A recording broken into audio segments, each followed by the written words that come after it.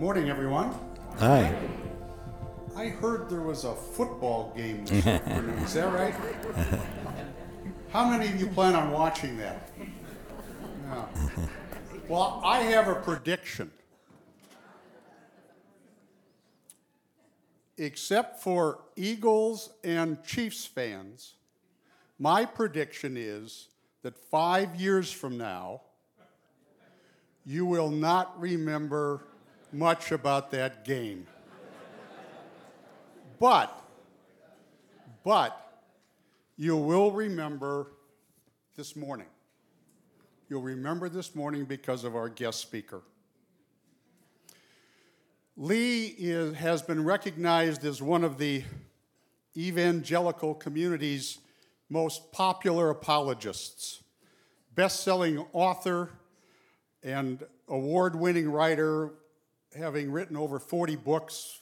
14 million or more books have been published. Among them, probably his most famous, The Case for Christ. My favorite, I highly recommend this book to all of you. I just ran into it this week. It's called Unexpected Adventures. Phenomenal book for those of us who are a little bit afraid to put our toe in the water to do evangelism. This book is a guidebook for us. And most recently, his book, The Case for Heaven. Lee was an undergrad at the University of Missouri with a degree in journalism, then went on to Yale University where he had a Master of Legal Studies in Law. And after that, he was a journalist for 14 years with a number of newspapers, including the Chicago Tribune. Then he served as a pastor for a number of churches in Chicago and the Houston area. And now, he's currently the founding director of the Lee Strobel Center for Evangelism and Applied Apologetics at Colorado Christian University in the Denver area. Lee and his wife Leslie have 2 children, one in Orange County and one in Houston, 4 grandchildren. Please, folks at the Red Door, give a warm welcome to Lee Strobel. Thanks, man. Appreciate it. Thanks so much. Thank you. Thanks. That's very kind. Good to be with you. How many were at the Apologetics Conference? Oh, wow, quite a few. So I can't use any of my jokes that I had. So the rest of you, trust me, I got some really funny stuff you would have heard if these guys hadn't gone to the conference the day before.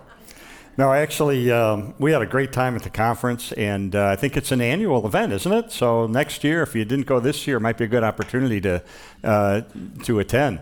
I noticed at the conference, some people had name tags on, and I thought, the world would be a lot friendlier if we just had name tags and wore them all the time, wouldn't it? But, hey, Bob, yeah, hey, how you doing? But we had an embarrassing thing happen. We were doing a conference in England. Printed up everybody's name tag in advance with their first name real big so people could greet each other. People came in, they registered, they got their name tag, they put it on, they went into the conference. We thought everything worked great. So about 2/3 through the day, this woman comes back up the registration desk and she's all upset. We said, what's wrong? She said, my name has been misspelled.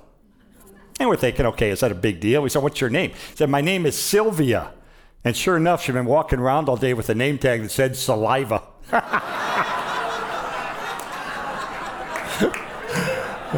She was spitting mad, I'll tell you that. Anyway, so Leslie and I, my wife Leslie is here, by the way. We just celebrated our 50th wedding anniversary.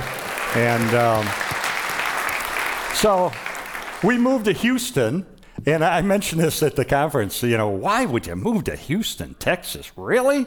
And one word to explain it, grandchildren. That's where our 2 oldest grandchildren are. So we moved there not long ago, and we got our phone number assigned to us for our home phone by the telephone company. And you're probably thinking, okay, big deal. Yeah, it was a big deal to us because in Chicago, the phone number they had given us for our home number was 1 digit away from the cab company. Seriously. So 2 a.m. on Saturday night, these drunk guys would call from bars and, trying to get a ride home. And it was bad enough getting wakened up in the middle of the night, but then you had to get up, get dressed, get in the car. It was such a hassle. So I think we got a good number now. I think it's gonna work really well. So it's an honor to be here. I didn't see the red door, by the way. Is there a red door? Am I missing something? We pulled up. Let's look for the red door. Really? Okay. We're wandering around the parking lot. Anyway, we are honored to be here, and I get to go see my son is a professor at Biola University, a theologian, and we get to go visit him a few minutes on our way home as we go back to Denver, where we also live because of our center there. But I thought, and prayed about what should I talk about this morning. And I decided to do something really simple. I decided to tell you a story. True story. My story. And I'll tell you in a few minutes why I'm telling you this story. But it's a story that begins in atheism. Because I decided at a rather young age that God does not and cannot exist. I just thought the mere concept of an all-powerful, all-knowing, God of the universe, creator of everything, come on, it's crazy. Wasn't even worth my time to check out. Now, granted, I tend to be a skeptical person. My background's in journalism and law. You can imagine, you put those two things together, you can imagine what kind of a kind of a skeptic that you get. And I was legal editor of the Chicago Tribune, and we used to pride ourselves on our skepticism. And we wouldn't accept anybody's word at face value. We always wanted at least two sources that confirm a fact before we print it in the newspaper. So we actually had a sign in our newsroom that said, if your mother says she loves you, check it out. How do you know? Maybe she's lying. Got any evidence to back that up? And that's okay. You want journalists to be skeptical, right? Don't you wish sometimes they were more skeptical than they are, right? But my problem was that my skepticism bubbled over into cynicism, and it cemented me into my atheism. Now, because I had no belief in God, I really lacked a moral framework for my life. Now, I'm not saying all atheists are like this. This is the way I tend to be rational. I tend to be logical. So I say, okay, I kind of looked at life and said, okay, if there is no God, if there is no heaven, if there is no hell, if there is no judgment, if there is no ultimate accountability, then the most logical way for me to live my life would be as a hedonist, someone who just pursued pleasure. And that's what I did. So I lived a very immoral and drunken and profane and narcissistic, self-absorbed, really in a lot of ways self-destructive kind of a life. That was my life. What people saw was me winning awards for investigative reporting. What they didn't see was the other side, which was me literally drunk in the snow in an alley on Saturday night. I had so much rage inside of me, so much anger. And if you asked me back then, what's the deal? Why the anger? I couldn't have told you, but looking back, I could see what it was. I was always after the perfect high. I was always after that ultimate experience of pleasure. But guess what? Everything let me down. Nothing lived up to the hype. It's a lot of rage. I remember once Leslie and I got in an argument, and our little daughter was there, and I had so much rage, I just blew up. I remember I reared back, and I kicked a hole right through our living room wall. And Leslie's crying, and my daughter's crying. It's like, hey, that's just another day in the Strobel house. In fact, I'm going to tell you the ugliest thing about me, which is when my little daughter, Allison, was just a toddler. If she was alone in the living room, playing with some toys, some blocks or whatever, and she would hear me come home from work through the front door, her natural reaction was just to gather her toys and go in her room and shut the door. She going to be drunk again? She going to be yelling and screaming and kicking holes in walls? You know what? At least it's nice and quiet in here. Friends, that is the ugliest truth about me. Leslie was, I guess you call her an agnostic, had kind of some vague beliefs in God, but if you saw the movie they did on Our Life a few years ago, you know what happened. She met a nurse who was a Christian, and they became best friends. And this nurse taught her about Jesus and told her about Jesus. And Leslie was open. She went to church with her. She checked it out. And after many months of checking things out, she came up to me one day and she gave me the worst news an atheist husband could get. She said, Lee, I've decided to become a follower of Jesus Christ. And I thought, oh no, here it comes. going to turn into some holy roller or something. You know, I didn't sign up for this. Literally, first word that went through my mind, divorce. I was going to walk out. But I stuck around. And a couple of things happened. In a positive way, I could see the changes in the way she related to me and the children, and it was winsome, it was attractive, and it kind of pulled me toward faith. But at the same time, I wanted the old Leslie back. I wanted her old life back. And so I began to plot, how can I get her out of this cult that she's gotten involved in? And I realized, wait a minute, it would not be hard to get her from this cult. All I have to do is disprove the resurrection of Jesus Christ.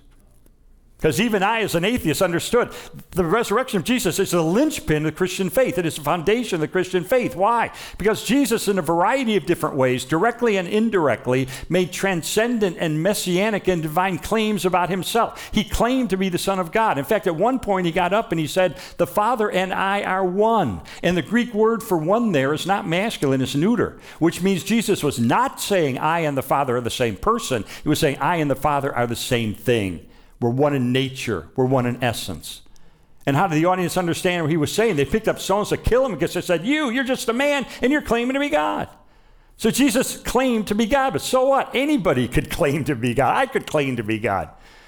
But if Jesus claimed to be God, died, and then 3 days later rose from the dead, that's pretty good evidence he's telling the truth, right? It's why the resurrection is the linchpin of the Christian faith. It's why the Apostle Paul said in 1 Corinthians 15, verse 17, if Christ has not been raised, your faith is futile. You're still in your sins. Friends, this is the ball game. And so I realized, Easter is coming up. Why not talk about a way that you could easily remember what is the historical evidence that Jesus did indeed return from the dead and thus prove he's the Son of God. So what I'm going to do is, I spent 2 years of my life in this investigation. This is what brought me to faith. And I realized you can summarize this evidence very simply using 4 words that begin with the letter E. So it's easy to remember. Easter begins with E, and these 4 words begin with E. So I'm going to kind of teach you in these next few minutes how you can remember what the historical evidence is that Jesus rose from the dead. And who knows, God might open up an opportunity in these next few weeks coming up before Easter to get into a conversation with someone and talk to them about why it is we believe that Jesus is who he claimed to be. So keep in mind, when I did this investigation, I did not give the Bible any special credence. I didn't consider it to be inerrant, inspired, the Word of God. I do now, but I was a skeptic then. But I had to accept the New Testament for what it undeniably is, which is a set of ancient historical writings. And I knew, just as you can investigate any ancient writing, whether it's by Josephus or Tacitus or Suetonius, you can take those same investigative techniques and apply them to the pages of the New Testament to try to determine, is it telling me the truth? And so that's what I did. And so I want to give you now these 4 E's that you can always remember to summarize why we're convinced that Jesus didn't just claim to be the Son of God, but backed it up by returning from the dead. The first E stands for the word execution. You have to have a death first, right, before you can have a resurrection. How do we know Jesus was truly dead? Well, because some people say, well, maybe he fainted on the cross, and then the cool, damp air of the tomb resuscitated him. There's some problems with that. First of all, we have no record anywhere of anyone ever surviving a full Roman crucifixion. Secondly, when we study ancient history, we're lucky if we have 1 or 2 good sources to confirm a fact. So most of what we believe about the ancient world is based on 1 source or maybe 2 sources.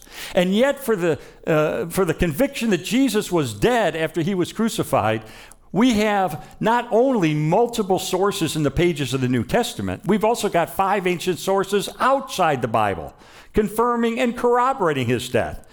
We have Josephus, a first-century Jewish historian who worked for the Romans, Tacitus, another early historian, Meribar Serapion, Lucian. Even the Jewish Talmud admits that Jesus was dead. This is so well established of an historical fact, you would get laughed out of a major academic institution if you went in and said, oh, no, I think Jesus somehow survived the crucifixion. In fact, no less of a source than the Journal of the American Medical Association, a secular, peer-reviewed, scientific medical journal, carried an investigation into the death of Jesus, and this was their conclusion, quote, clearly, the weight of the historical and medical evidence indicates that Jesus was dead even before the wound to his side was inflicted. I mean, this is so well established. You could go to an atheist New Testament scholar like Gerd Ludemann of Vanderbilt University, and he'll tell you this. He'll say, Jesus' death as a consequence of crucifixion is indisputable. Now, I don't know how much you study ancient history, but there are very few facts of ancient history that a skeptical, critical, atheist historian like a Gerd Ludemann will say is indisputable. One of them is the death of Jesus, the first E is for execution. Jesus was dead. The second E is the most fascinating to me. It stands for early. We have early reports or early accounts that Jesus rose from the dead. Why is that important? Because I used to think, like a lot of skeptics, that, the resurrection, that's a legend. And I knew it took time for legend to develop in the ancient world. So I figured 100, 150, 200 years after the death of Jesus, stories were invented, mythologies were spun, legends were started, and that's where the idea of the resurrection came from. But what I learned, I think, decimates the claim that the resurrection is a legend. Follow me on this. I think this is fascinating. We have preserved for us a creed of the earliest Christians. Right there in the first century, the first Christians rallied around this creedal statement based on facts that they knew to be true. Now, this creed contains the essence of Christianity. It says Jesus died. Why? For our sins. He was buried. On the third day, he rose from the dead. And then it mentions the specific names of eyewitnesses and groups of eyewitnesses to whom he appeared. Now, what's important about this creed is how immediately it developed after the death of Jesus. Remember we said it took time for legend to develop? We can date this creed. How? Because the Apostle Paul preserved it for us. He wrote a letter right there in the first century to the church in Corinth. We call it 1 Corinthians. And in that letter, he reminds them implicitly, he says, I already gave you this creed on an earlier visit. But then he reminds them and he gives them this creed in this letter. Now, we can date that letter. We know that Paul wrote that letter 22 years or so after the death of Jesus. And he'd already given the creed to the church in Corinth before then. So that means this creed was in existence within about 20 years of the death of Jesus. Now, we could stop there, and that would be very impressive. When you consider the first two biographies of Alexander the Great by Arrian and Plutarch, written 400 years after his life, and they're generally considered reliable. But we can go back even earlier. How? Because we know historically that Paul used to be Saul of Tarsus, a persecutor, a hater of Christians. 1 to 3 years after the death of Jesus, he's on the road to Damascus. Boom, he has this encounter with the risen Jesus. He becomes the Apostle Paul. What's the first thing he does? He goes into Damascus and he meets with some apostles. Many scholars believe this is when they gave him this creed that he later wrote in the letter to the church in Corinth. But other scholars are a little more skeptical. They say, well, wait a minute. It may have been 3 years later. 3 years later, Paul goes to Jerusalem and he meets for 15 days with two eyewitnesses to the resurrected Jesus who are specifically named in the creed, Peter and James. The Greek word that Paul uses to describe that encounter, that 2-week encounter, hysterio, suggests that this was an investigative encounter. They weren't talking about the Super Bowl, They weren't talking about the windy weather. What are they talking about? What did you know? What did you see? They're checking each other out. Some scholars say this is when Paul was given the creed by two people named in the creed. But either way, this means within 1 to 6 years after the death of Jesus, this creed is already in existence. Therefore, the beliefs that make up that creed go back even earlier, virtually to the cross itself. Friends, there is no huge time gap between the death of Jesus and the later development of a legend that he rose from the dead. We got a news flash that goes right back to the beginning. In fact, one of the greatest scholars in this area is Dr. James D.G. Dunn, and he says this. He says, this tradition, by that he means this creed, we can be entirely confident was formulated as a creed, as tradition, within months of the death of Jesus. Within months. That historians drool over this stuff. This is a news flash from ancient history. I was recently talking to one of the greatest historians in the world on the resurrection, and he told me privately, he said, nah, it was within weeks. Unbelievable. Unbelievable. Especially when you consider that one of the greatest historians who ever lived, A.N. Sherwin White of Oxford, studied the rate at which legend developed in the ancient world. And he determined that the passage of 2 generations of time is not even enough for legend to grow up and wipe out a solid core of historical truth. We don't have 2 generations of time passing here. We got a news flash that goes right back to the beginning.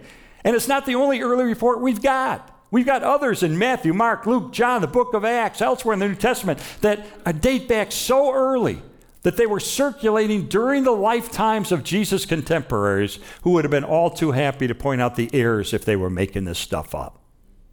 Friends, we got an execution. Jesus was dead. We have reports that he rose from the dead that are so early, so immediate, you can't write him off as being a legend. But that's not all we've got. We've got a third word that begins with the letter E. And that's the word empty. We have an empty tomb. The historical record tells us that Jesus' body was placed in a tomb belonging to Joseph of Arimathea, member of the Jewish council. It was sealed. Matthew tells us it's guarded, and yet it's discovered empty that first Easter morning. Now, as an atheist, I thought I can get around that. They didn't bury crucifixion victims in the first century, right? That was contrary to Roman law. One of the horrors of crucifixion is your body was thrown to the dogs to be eaten by the dogs. So I thought, there you go. That's why the tomb was empty. The body was never in it in the first place. I ran into a problem with that. It's called archaeology. Because in recent decades, guess what archaeologists have found? The bodies of buried crucifixion victims. In fact, one of them actually had still the spike driven through his heel bone with a piece of the olive wood of the cross still attached. So at least 2 cases, in fact, one was just recent. They've discovered some crucifixion victims who have been buried. And I interviewed Dr. Craig Evans, one of the great New Testament scholars, who said that no, it's not contrary to Jewish or Roman law that execution victims would be buried. So that argument kind of went out the window. But how do I know the tomb was empty then? Well, I could give you a whole list of reasons, but I'll give you one because it's so powerful. And that is, even the enemies of Jesus admitted the tomb was empty. How do we know? Because when the disciples began proclaiming that Jesus had risen, what the enemies of Jesus said was, oh, baloney, the disciples stole the body. Now think about that. That's a cover story. They're implicitly admitting the tomb is empty. They're trying to explain how it got empty. The disciples stole the body. See what I'm saying? It's like if you're a teacher and a student comes up to you and says, the dog ate my homework. That student's admitting, look, I don't have my homework, but I can explain what happened to it. The dog ate it. It's the same thing. So everybody in the first century, whether they were followers of Jesus or enemies of Jesus, implicitly or explicitly, everybody's conceding the tomb was empty. That's not the issue of history. The issue of history really is, how did it get empty? And you go through the usual list of suspects. Romans weren't about to steal the body. They wanted Jesus dead. The Jewish leaders of the day weren't about to steal the body. They wanted Jesus to stay dead. The disciples weren't about to steal the body. Why? So they could live lives of deprivation and suffering for their proclamation that Jesus had risen? I don't think so. I think the best explanation for the tomb being empty is that Jesus physically returned from the dead, especially when we combine it with the fourth word that begins with the letter E, which is the word eyewitnesses. Not only was Jesus' tomb discovered empty, but over a period of time, Jesus appears alive in a dozen different instances to more than 515 people. To men, to women, indoors, outdoors, daytime, nighttime, to groups, to individuals. People touched him, they talked with him, they ate with him. I mean, think of this. Remember we said earlier that Most of what we accept as being true from the ancient world is based on one source, or maybe two sources. Well, get this. For the conviction of the disciples that they encountered the resurrected Jesus, we have no fewer than 9 ancient sources, inside and outside the New Testament, confirming and corroborating the conviction of the disciples that they encountered the risen Jesus. Let me ripple through those 9. I'll do it really quickly. If you'd like all the details, I wrote a book called In Defense of Jesus that goes through all these. First is the creed that I mentioned. A creed whose historical credentials are so strong that one of the few Jewish New Testament scholars, Pinchas Lapid, said, quote, it may be taken as a statement of eyewitnesses. Second, Paul's testimony. Paul says in Scripture, book of Acts, as I recall, he said, whether it's I or, no, it's in 1 Corinthians. He said, whether it's I or they, referring to the disciples, this is what we preach about the resurrection. So here, 1 Corinthians, Paul's saying, I encountered the risen Jesus, and the disciples did too. He's confirming that they were eyewitnesses. Third, the book of Acts. Even skeptical scholars will admit that the book of Acts contains summaries of the preaching of the earliest church. And what's the central message of the preaching of the early church? It's the resurrection. In Acts 2, Peter gets up in Jerusalem, right where Jesus had been executed a few weeks before. And he says, men of Israel, listen to these words. This Jesus, a man attested to you by miracles and wonders and signs, which he did in your midst. You know that he did. He appealed to their common knowledge. And he said, this Jesus God raised from the dead, to which we're all witnesses. And what does history tell us took place? 3,000 people said, we know you're telling us the truth, Peter. What do? They repented, and the church was born. So the book of Acts supports it. Next 4 sources, sources 4, 5, 6, and 7, are the Gospels, Matthew, Mark, Luke, and John. We have excellent reasons for believing that the Gospels have fairly and accurately reported the essential elements of Jesus' teachings, life, miracles, death, and resurrection. And if you don't believe it's accurate, I've written books about that. And then 2 sources outside the Bible. If let's say that Church of the Red Door, I became the senior pastor. You wouldn't like that at all. But let's say we all came every week for 3 years, and you heard me speak every week. Do you think after 3 years you'd say, I got a pretty good idea what Strobel thinks? I think so. Well, we have some writings by people who sat under the teachings of the disciples themselves, the eyewitnesses themselves. And they wrote letters reporting what they were told personally by the eyewitnesses. We have Clement. He was ordained by Peter himself. We have Polycarp. He was appointed by John as Bishop of Smyrna. These guys knew the eyewitnesses. And what did they write? Yeah, Jesus appeared to them. That's why they have confidence that Jesus is who he claimed to be, because of the resurrection. So here are 2 outside sources that confirm that the disciples encountered the risen Jesus. How strong is this evidence? Does it only convince Christians? Let's go back to the atheist New Testament scholar, Gerhard Ludemann of Vanderbilt. This is what he was compelled to concede after this kind of evidence. Quote, he said, it may be taken as historically certain, not a possibility, not a likelihood. It may be taken as historically certain that Peter and the disciples had experiences after Jesus' death in which Jesus appeared to them as the risen Christ. I couldn't have said it better myself. So why is he still an atheist? You know why? Because he found the loophole. There's a loophole that explains all this away. You know what it is? The disciples didn't really encounter the resurrected Jesus. They merely had hallucinations. Oh, there you go. That kind of explains it. Wait a minute. I'm a journalist. I check things out. I went to a leading authority on the human mind, a man with a PhD in psychology, who'd written 30 books on psychology, who was a professor of psychology for 30 years at a major Midwestern university, and was the president of a national association of psychologists. And I laid out all the evidence. I said, now, Dr. Collins, would you not admit to me the disciples did not encounter the resurrected Jesus? They merely had hallucinations. And he looked at me and said, Lee, that is not possible. I said, well, you seem pretty sure of yourself. He said, I am. I said, why? He said, Lee, you have to understand something about the nature of hallucinations. Hallucinations are like dreams. They happen in individual minds. You know, you can't wake up your spouse in the middle of the night and say, honey, wake up. I had a great dream about a vacation in Hawaii. Let's both go back to sleep. We'll have the same dream. We'll save all the airfare. We'll save all the hotel. How many would like to be? I would like to be able to do that. Here's a question. Why can't you do that? Why can't you just share a dream with your spouse? Because dreams happen in individual minds, and so do hallucinations. And then he said to me something. He said, Lee, 500 people, because the earliest creed says 500 people saw the resurrected Jesus at once. He said, Lee, 500 people having the same hallucination at the same time would be a bigger miracle than the resurrection. And then he looked at me and said, and by the way, if this was a hallucination, the body is still in the tomb, right? Oops, the body's gone. Friends, these were not hallucinations. This was not something more subtle like a vision.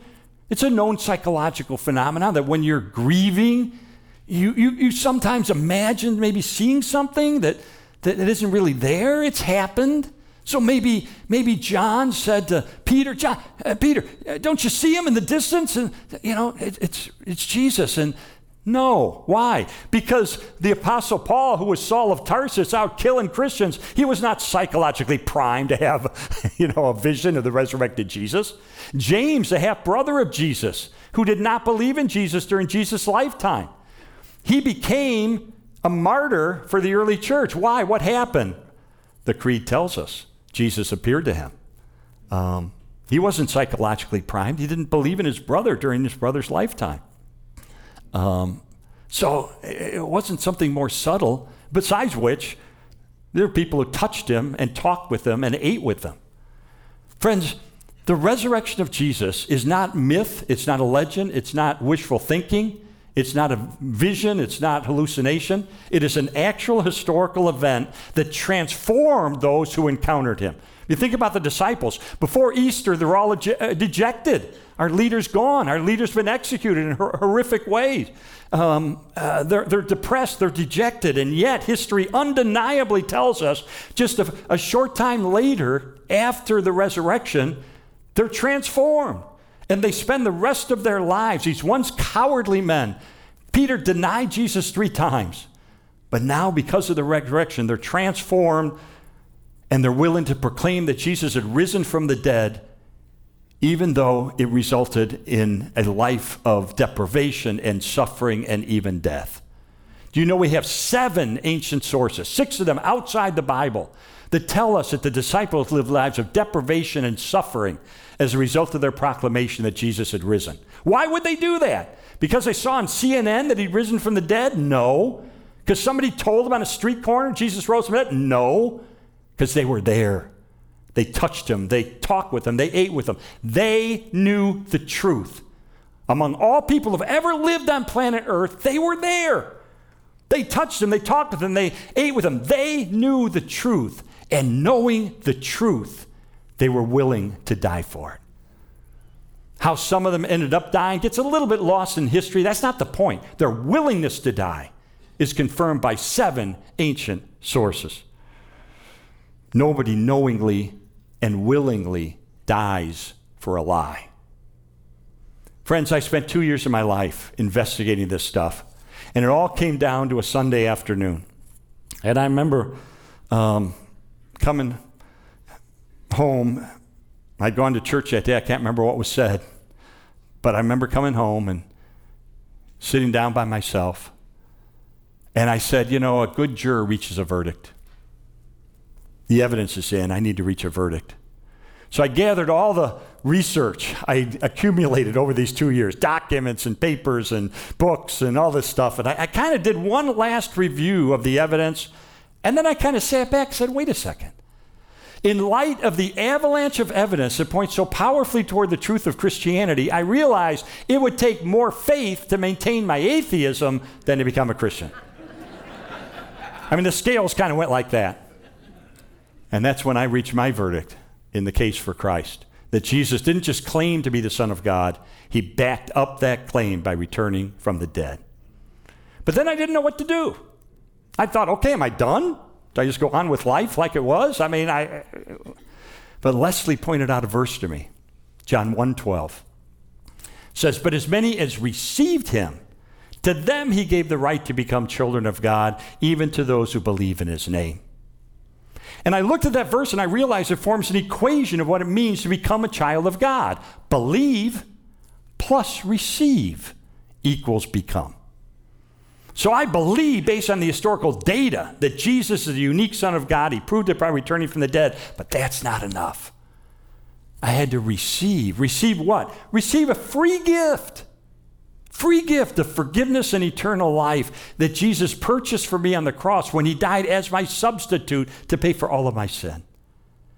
And when I would receive this free gift of his grace, then I would become a child of God. And so I got on my knees and I poured out a confession of a lifetime of immorality that would absolutely curl your hair. And at that moment, I received complete and total forgiveness through Jesus Christ, and I became a child of God. And Leslie, I remember Leslie threw her arms around me, and she was crying, and she said, I almost gave up on you 1,000 times. She said, when I was a new Christian, I told my friend about you, my nurse that was my friend, this Christian, and I told her about you. And I didn't have any hope for you. And she brought Leslie to a church, and there's a group of women, and she told that group about me. Said, I don't have any hope for my husband. And this one woman named Sylvia, ironically, put her arm around Leslie's shoulder and pulled her to the side and said, oh, Leslie, no one is beyond hope. And she gave her a verse from the Old Testament, Ezekiel 36:26, that says, moreover, I will give you a new heart, and I will put a new spirit within you. I will remove from you your heart of stone and give you a heart of flesh. And my wife, unbeknownst to me, for 2 years that I'm on this investigative journey, every day on her own, on her knees, was praying that verse for me.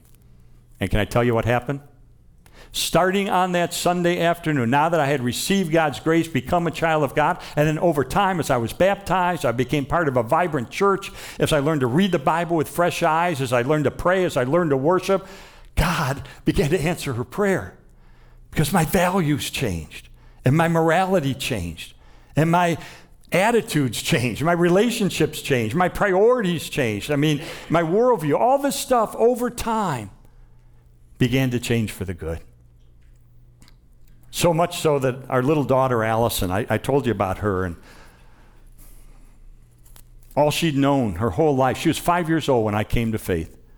All she had known the first 5 years of her life was a dad who was absent, angry, kicking holes in walls, coming home drunk. That was her whole world. But you know what she did?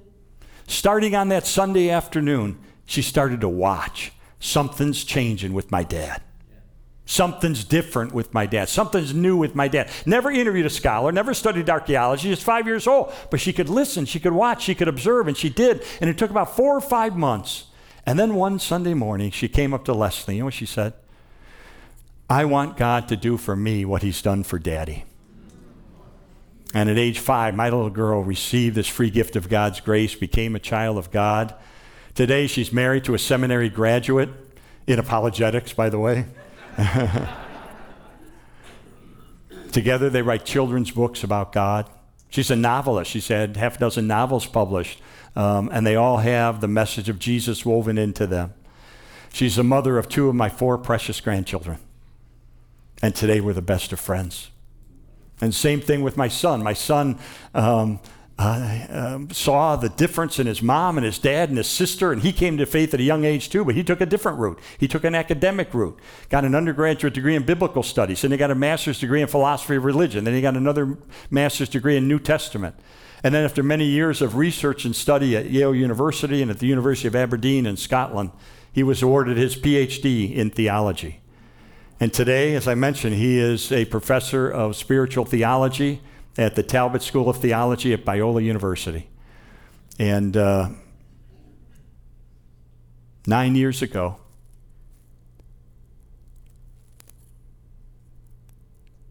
his wife gave birth to our first grandson,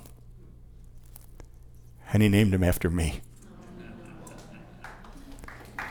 Friends, God changed our family. God rescued our family. And that's my story. So what do you do with that? What do you do with that? Let me just end with this. Let's go back to that equation. Believe plus receive equals become. And I want to say most of us here have become. You've received this free gift of God's grace. You're a follower of Jesus. And my encouragement to you is now you've got these 4 E's. Pray that God might open up an opportunity for you to engage with someone between now and Easter and talk about this stuff. I did a little book called The Case for Easter. You get it online for $1. And it's 64 pages, contains all this stuff in it. An easy book to give to a server at a restaurant or a valet at a parking place or whatever, just to spread this evidence that points toward the truth of Christianity. But I'm going to end with this. A friend may have invited you here today, and the truth is you believe that Jesus is who he claimed to be. Maybe you believed it for 50 years. Maybe you believed it for 50 seconds, but you believe it, but you're not sure you've ever received. If that's you, can I just give you an opportunity to receive that free gift? You know, the Bible says, these things are written to you who believe in the name of the Son of God, in order that you may know that you have eternal life. God doesn't want you in a state of ambiguity or uncertainty about where you stand with him. It says you can know for certain that you are a child of God, that you are heaven bound. Do you know? Are you sure? If you're not, if there's any ambiguity, if there's any question, why don't you make today the day you drive a stake in the ground and say, I not only believe this stuff, I receive this free gift. So let's close our eyes and bow our heads. And if you want to take that step, I'm not going to ask you to do anything weird. You don't even have to say anything out loud. God will hear you. Just in your heart, say, Lord Jesus, as best I can, I do believe that you are the Son of God. You proved it by returning from the dead. And right now, I confess the obvious, which is that I am a sinner. I know that. I may not be as bad as that Strobel guy was, but I've done things, I knew they were wrong before I did them anyway. I've sinned. And right now I confess that. I want to turn from that. And in an attitude of repentance and faith, I want to receive. I want to receive this free gift of forgiveness and eternal life that you purchased for me on the cross when you died as my substitute to pay for all of my sin. Thank you, Jesus, for loving me so much. You endured the torture of the cross so that we could be reconciled forever. Help me to live the kind of life that you want me to live. Because from this moment on, I am yours. And now, Father, we know that anyone who has prayed that prayer, received your free gift of grace, we know that you have adopted them as your child forever. We thank you for that. We thank you for the opportunity to tell others the good news, that there is hope, that there is redemption, that there is eternal life. It's available. It's a gift from you because of your love and grace. Thank you for that. We pray for a blessing on every person here. Use us this Easter season to share your good news with someone, and we'll give you all of the glory for the results. We pray this in the name of Jesus Christ, who is our forgiver and who is our leader and who is our very, very best friend. Amen. Amen. God bless y'all. Got time for just 2 questions? Sure. Okay. Yeah. So, Lee, thank you, first of all, Sure. on behalf of Church at the Red Door. And the reason we don't have a red door is because it's really not our church. University of California, nonetheless. It's Exodus 12, apply the blood, which is essentially exactly what Jesus Lee's been talking about. and to the doorposts of your life. It's Exodus 12, and we want to go through the red door. So there's just a couple ending questions here. So say we have Ted that's playing golf with his same group that he's played with for 20 years, and wants to kind of engage, wants to broach the subject, maybe even invited them here, and they're like, I'm not going to go there. It's difficult. Sure. Give them a book, and did they read it?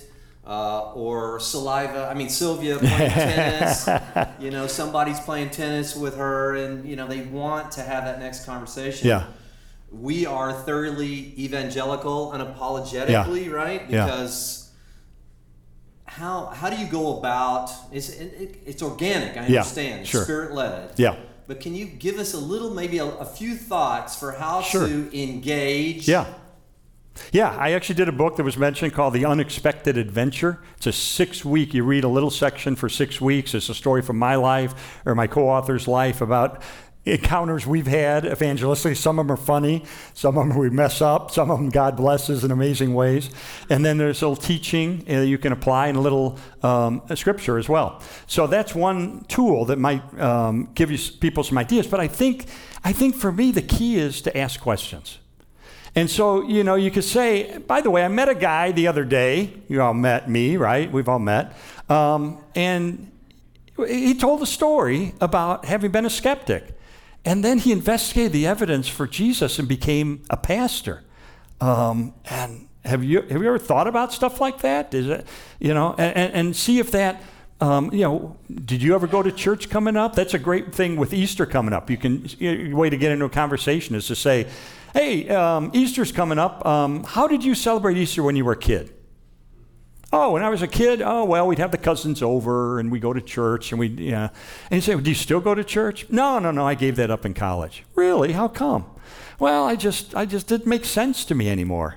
Really, I was just listening to a guy who was a skeptic and he became convinced by the evidence that it's true. And would you be interested in a little book that kind of summarizes that? Yeah, and give him a copy of The Case for Easter. It's just buck, And so I think when we ask questions and get into a person's background that way, that becomes easier than just kind of say, hey, here's a book. Right. Well, I know for a fact, I don't know if Greg Solis and his family are here, they've given out hundreds of Case for Christ through the years, and so that's obviously an obvious tool. But isn't it, in the end, it's time on our knees, it's thoughtful, winsome, you mentioned the word winsome, caring, compassionate, relationship building, and then when those doors do open, there's plenty of backup. And Lee's the backup among many other apologists, but there's plenty of, we don't have to shy away at somebody who starts doing their spiritual due diligence. Right. Go ahead. What's interesting to me is that, and I mentioned this at the Apologetics Conference, that Jesus' prayers for lost people continued right up until his final gasps on the cross. When you read the account of the crucifixion in the original Greek, one thing you notice is the imperfect tense suggests Jesus didn't just say it once, but he kept repeating it, probably all through the torture of the crucifixion. Father, forgive them, Father, forgive them, Father, forgive them, for they don't know what they do. So Jesus, till his final gasps on the cross, was praying for people so spiritually depraved that they were killing the Son of God. And John Stott, the famous British pastor, said, in light of that, how can we not pray consistently and fervently and expectantly for lost people?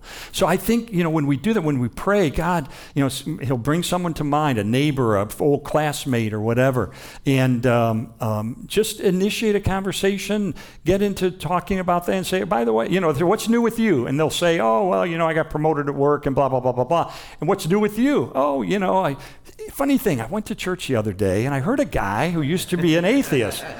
And so you can get into these conversations, but I think when we do pray consistently, fervently, expectantly for our lost friends, that's the key. That's the key. That's the key.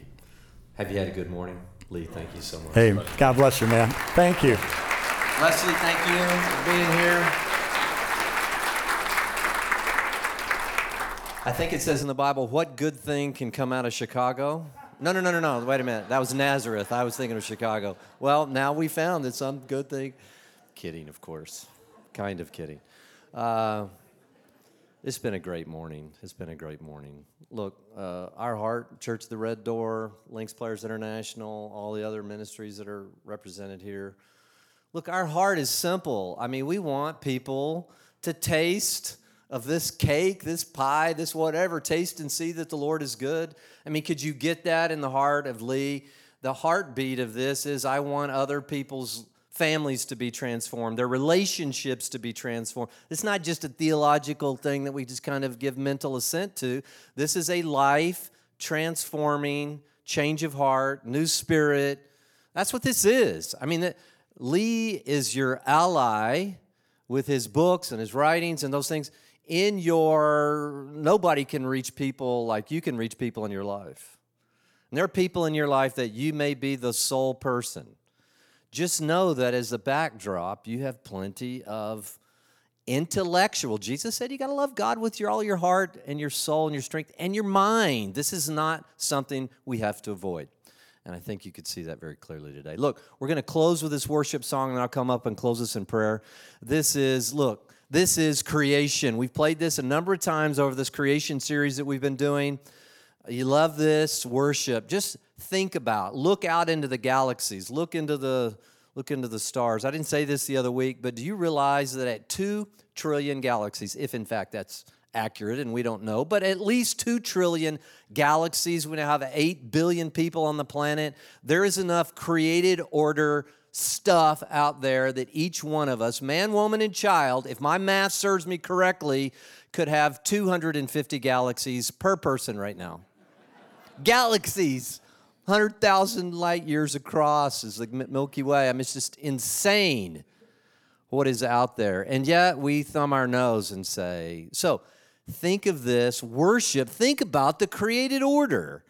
And then try to take what Lee said, which is, well, God himself, the very substance of God, took on human flesh and came down to this little tiny planet in the middle of this seemingly inconsequential arm of a galaxy among 2 trillion galaxies. Could that even be true? Could it even be possible? Well, it's changed many of your lives, and it's changed mine too.